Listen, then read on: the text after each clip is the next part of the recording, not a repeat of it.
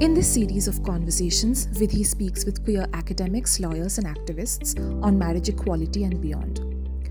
The series touches upon the marriage equality petitions before the Supreme Court of India and the relationship between queer movements and the law. It highlights the need for community consultation, the importance of legal recognition to intimacies beyond marriage, demands of the transgender community, and the future of family law in India. In this conversation on Vidhi Beyond Marriage Equality, we speak with Koyel Ghosh, a queer feminist activist and managing trustee of SAFU for Equality, about the importance of recognition of intimacies beyond marriage in light of the marriage equality petitions. Hi, I'm Namrata. I am from the Vidhi Center for Legal Policy, and we're joined today by Koyel Ghosh from SAFU for Equality. Meenakshi Shonnal of SAFU from Equality is a petitioner in the marriage equality petitions that are presently being heard in the Supreme Court of India. But this decision to be a petitioner was a collective decision taken by SAFU from Equality, and they are being represented through Meenakshi Shonnal, who is the second petitioner in the Rituparna Bora petition. Just to introduce you to our speaker today, we are joined by Koyel Ghosh, who is a gender non-conforming, non-binary queer feminist activist and the managing trustee of SAFU for Equality. They are a trained educator who continues to impart knowledge and love to young minds over half a decade. Their vision is to collectively create a gender just society where no one is excluded on the basis of their gender identity or sexual orientation. Koyel is focused on collective healing and radical kindness as their motto to sustain the legacy of the Activist Rights Forum SAFU for Equality. They've also co-authored the book Gender Chemistry, Non-Binary Life Scripts. Thank you for joining us today, Koyel. We're really grateful to have you. Thank you, Namrata. Just to start off this conversation, could you throw a little bit of light on the motivation behind SAFU for Equality for joining as petitioners in the marriage equality petitions that are undergoing in the Supreme Court now? The motivation, I think, is very clear. And, it was not an easy decision for us, but because we as an organization has always had a very anti-marriage stance, realizing that marriage is a very patriarchal institution. And, it being emulated in queer trans relationships can also actually fail as a system, right? We've had several conversations on marriage and marriage rights and what it would do to queer and trans people in terms of in terms of entitlements that we have all rights towards. But during the petition, during the Supreme Court hearing and the petitions that were given, we had a lot of meetings at that point of time, and we were realizing that we have to also understand what the community wants. What is the need of the community, what is the context in India today is very different, specifically after the decriminalization of section 377, the partial decriminalization. A lot of people have started coming out of their closet and have started identifying as queer trans people, and also openly talking about their relationship, as a result of which there has been a lot of violence, natal family violence, Right. public space violence, job related violence, education related violence that is being meted out to queer and trans individuals the moment they choose to express themselves the way they want to, right? And this has also led to a lot of crisis that we've seen in the recent 4 5 years, in terms of people being thrown out of their natal homes, their documents being burnt, they being forced to forced to get married to a heterosexual man, so that they can so that they can be cured of their homosexuality. Right. Something or queerness or transness, something as simple as coercive rape that has been also done on a lot of queer trans people. And this has really it made us understand that marriage does come with a lot of rights. Correct. It comes with a lot of protection. Yeah.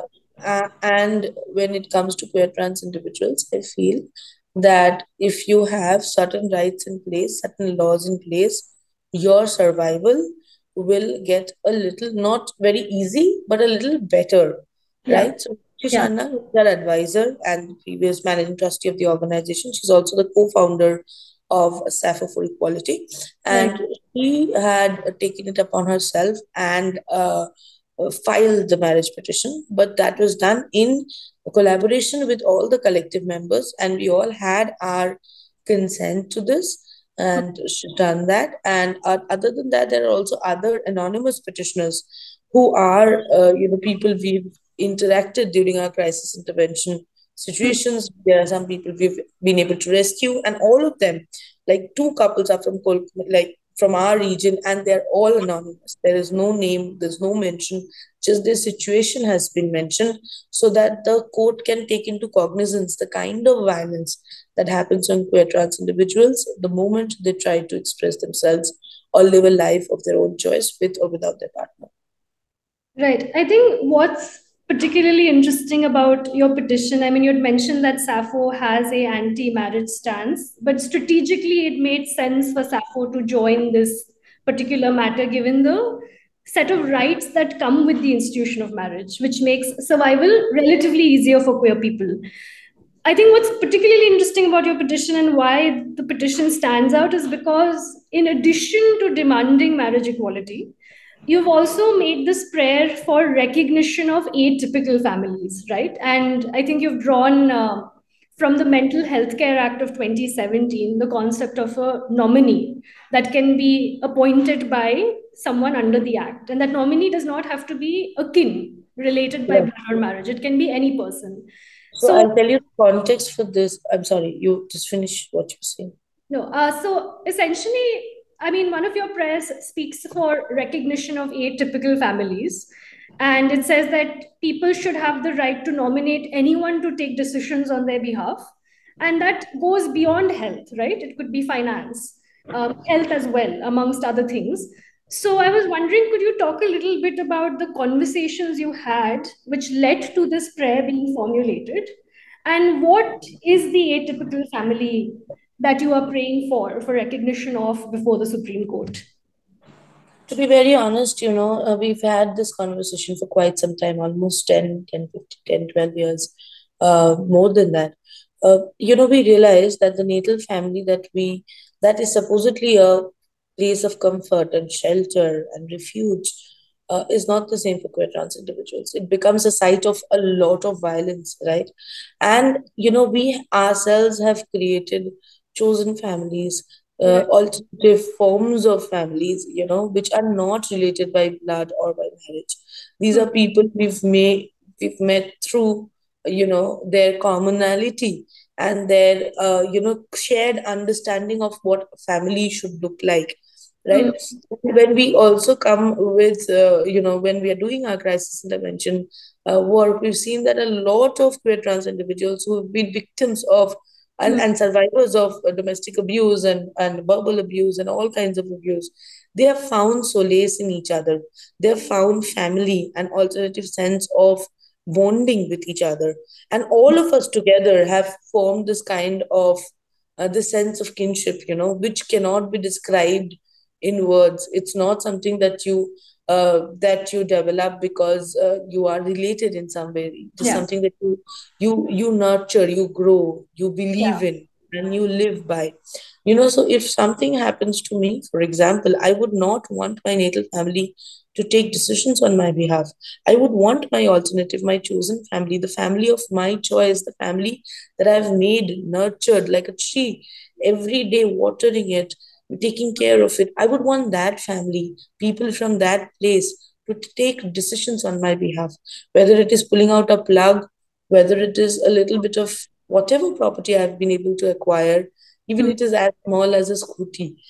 I would want my chosen family to have rights on everything that I have, and not someone who has abandoned me, not some people who has constantly negated my existence, my entire being, Hmm. uh, in their attempt to cure me of my queerness or my transness, right? Correct. So, chosen family is a reality. It's a reality of queer trans individuals that need to come, not just queer trans individuals, actually, not just queer Yeah. trans individuals, Yeah. anybody who believes in alternative forms of family, Correct. and that for them, you know family's definition should change. This, it should not be a watertight understanding of who or what family is, Right. because we've seen that family also will only support you or be by you until and unless you dance to their tunes. Absolutely. You do Yeah. things according to their understanding of societal norms. They will not be with you in any way. They will try to control your agency, your autonomy over your own body, over your own life, by constantly directing you towards the norms of the society.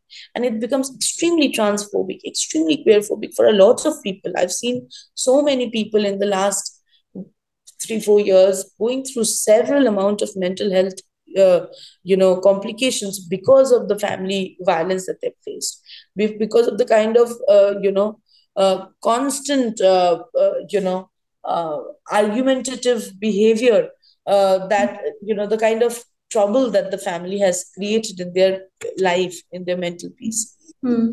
So yes, I think in our petition we have spoken about choosing family.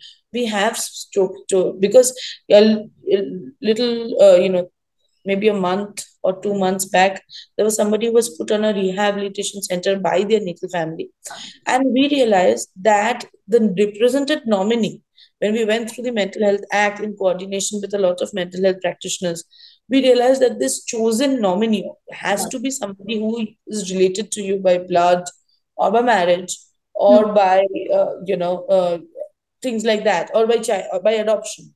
Yeah. So we felt that nominee for everything should not be, monitored by these three factors.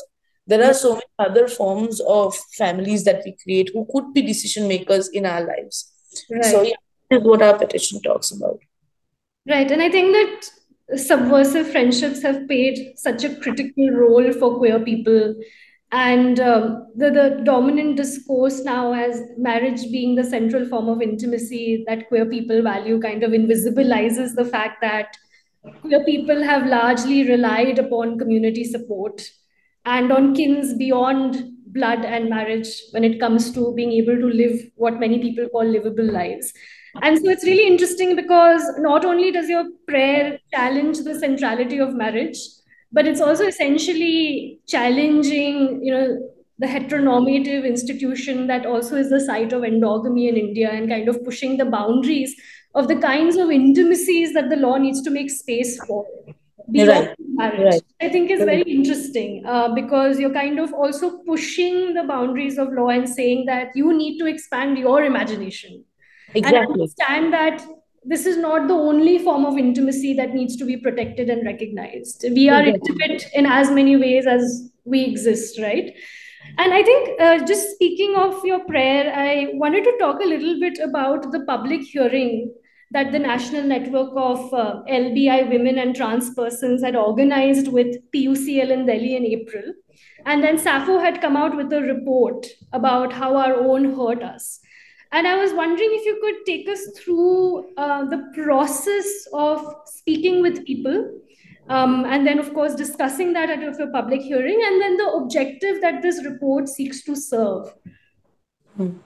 Thank you for the question. I think, yes, we have done a closed door hearing. It's not a public, the closed door hearing that we have done, and it was done in Delhi, and people from all over the country, people who identify as queer and trans, and it was done by a network of organizations. Right.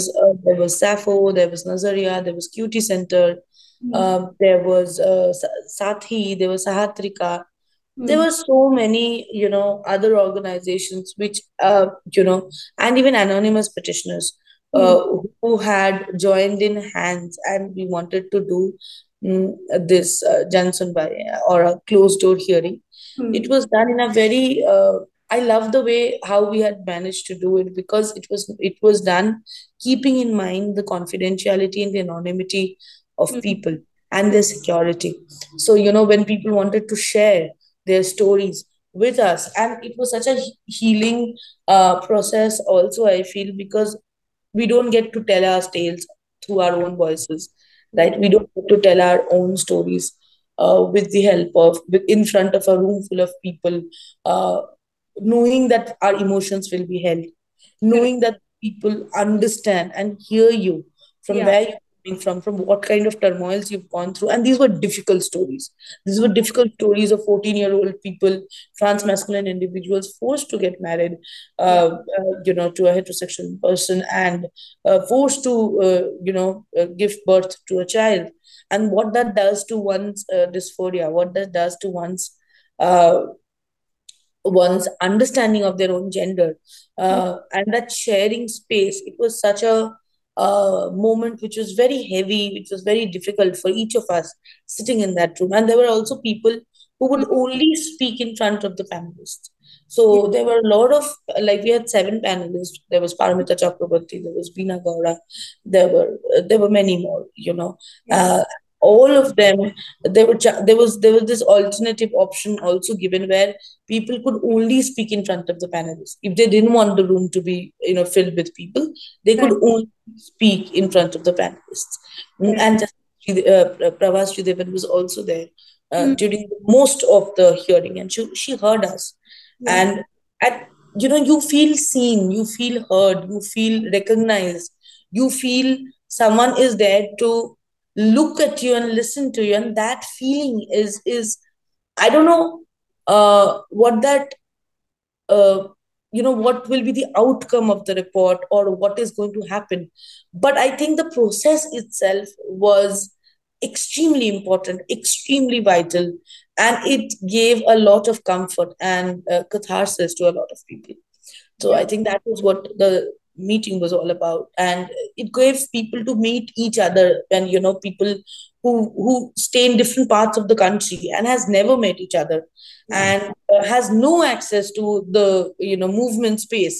And they come and meet each other, and they don't even know each other's language, but they could communicate and understand that language, shared trauma that they've gone through, the Yeah. bonding that was happening. It was so holistic to see. It was so holistic to witness that, to be part of that historical thing that was happening Yeah.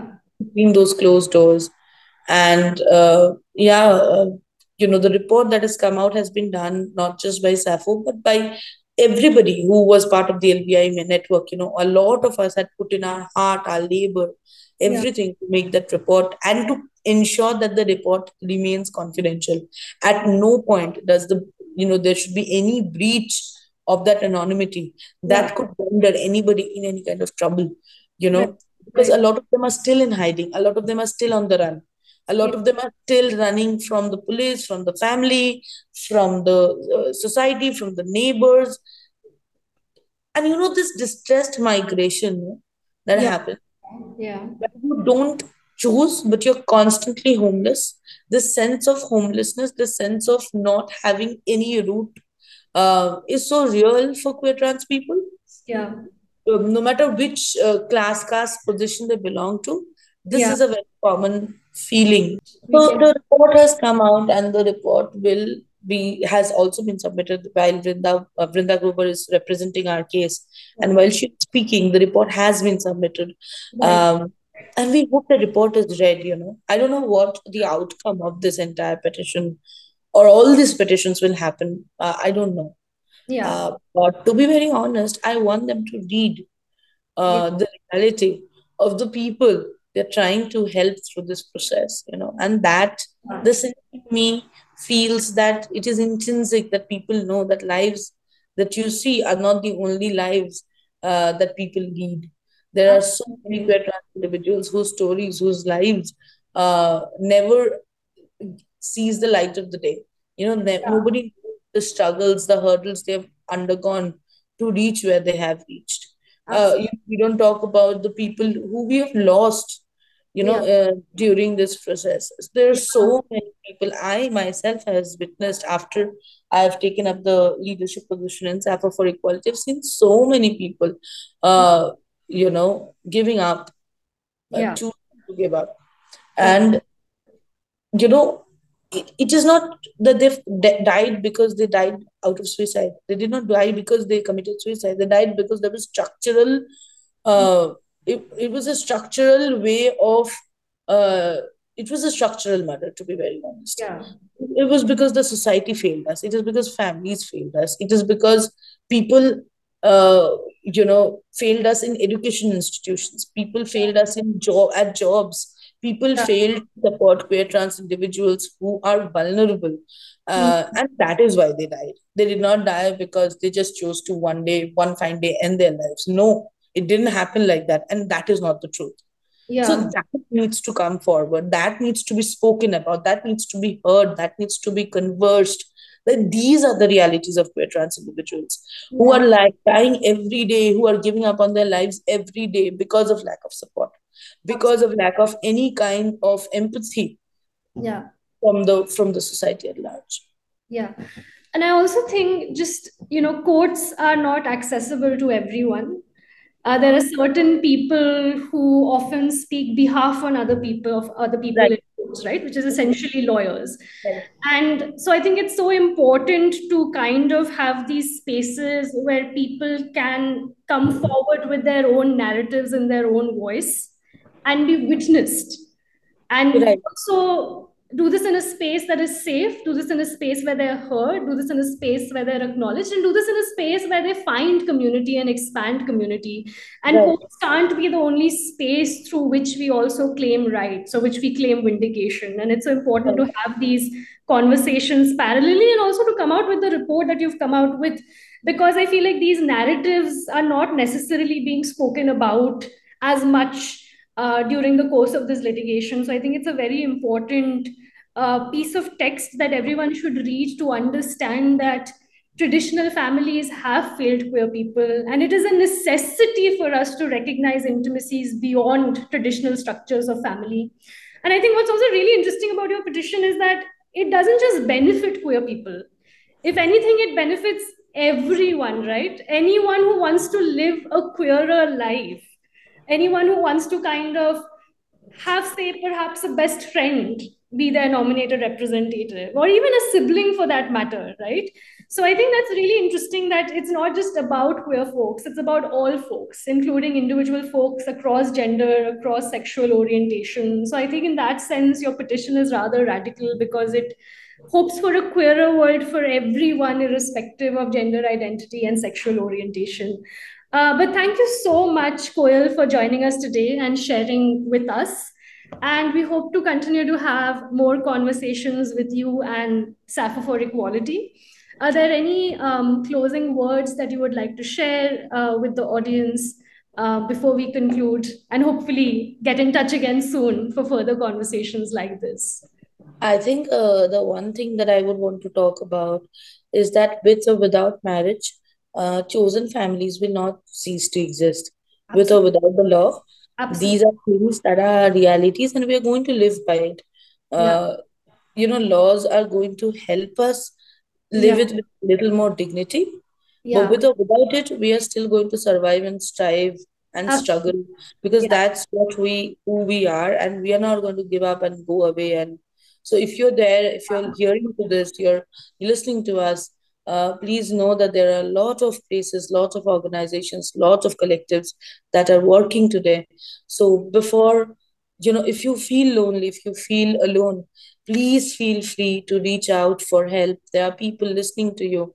Yeah. Don't Please don't take any drastic decisions without looking out, because there is a ray of light. There are people with you Yeah. supporting. That's what I always say at the end of any conversation, and that's what I Yeah. wanted to say.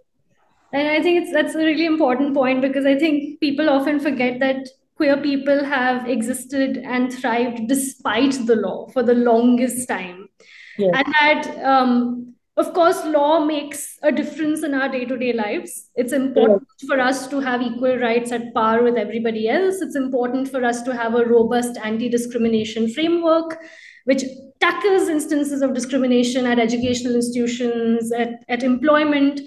But despite that, for the longest time, queer communities have thrived, have sustained themselves, have lived their authentic lives, even when the law hasn't been on our side. And I think that's something we need to constantly keep speaking about, that we don't necessarily always need the law to see us and Right. validate us. and tell us what kinds of lives we are allowed to live. And I think that's like a great closing message. But thank you so much, Koyel. It was really nice having this conversation with you. And we hope to keep having these conversations with you and people at Sappho. Thank you. Thank you very much for giving me this opportunity to speak. I feel humbled, I feel heard, and thank you. Lots of love.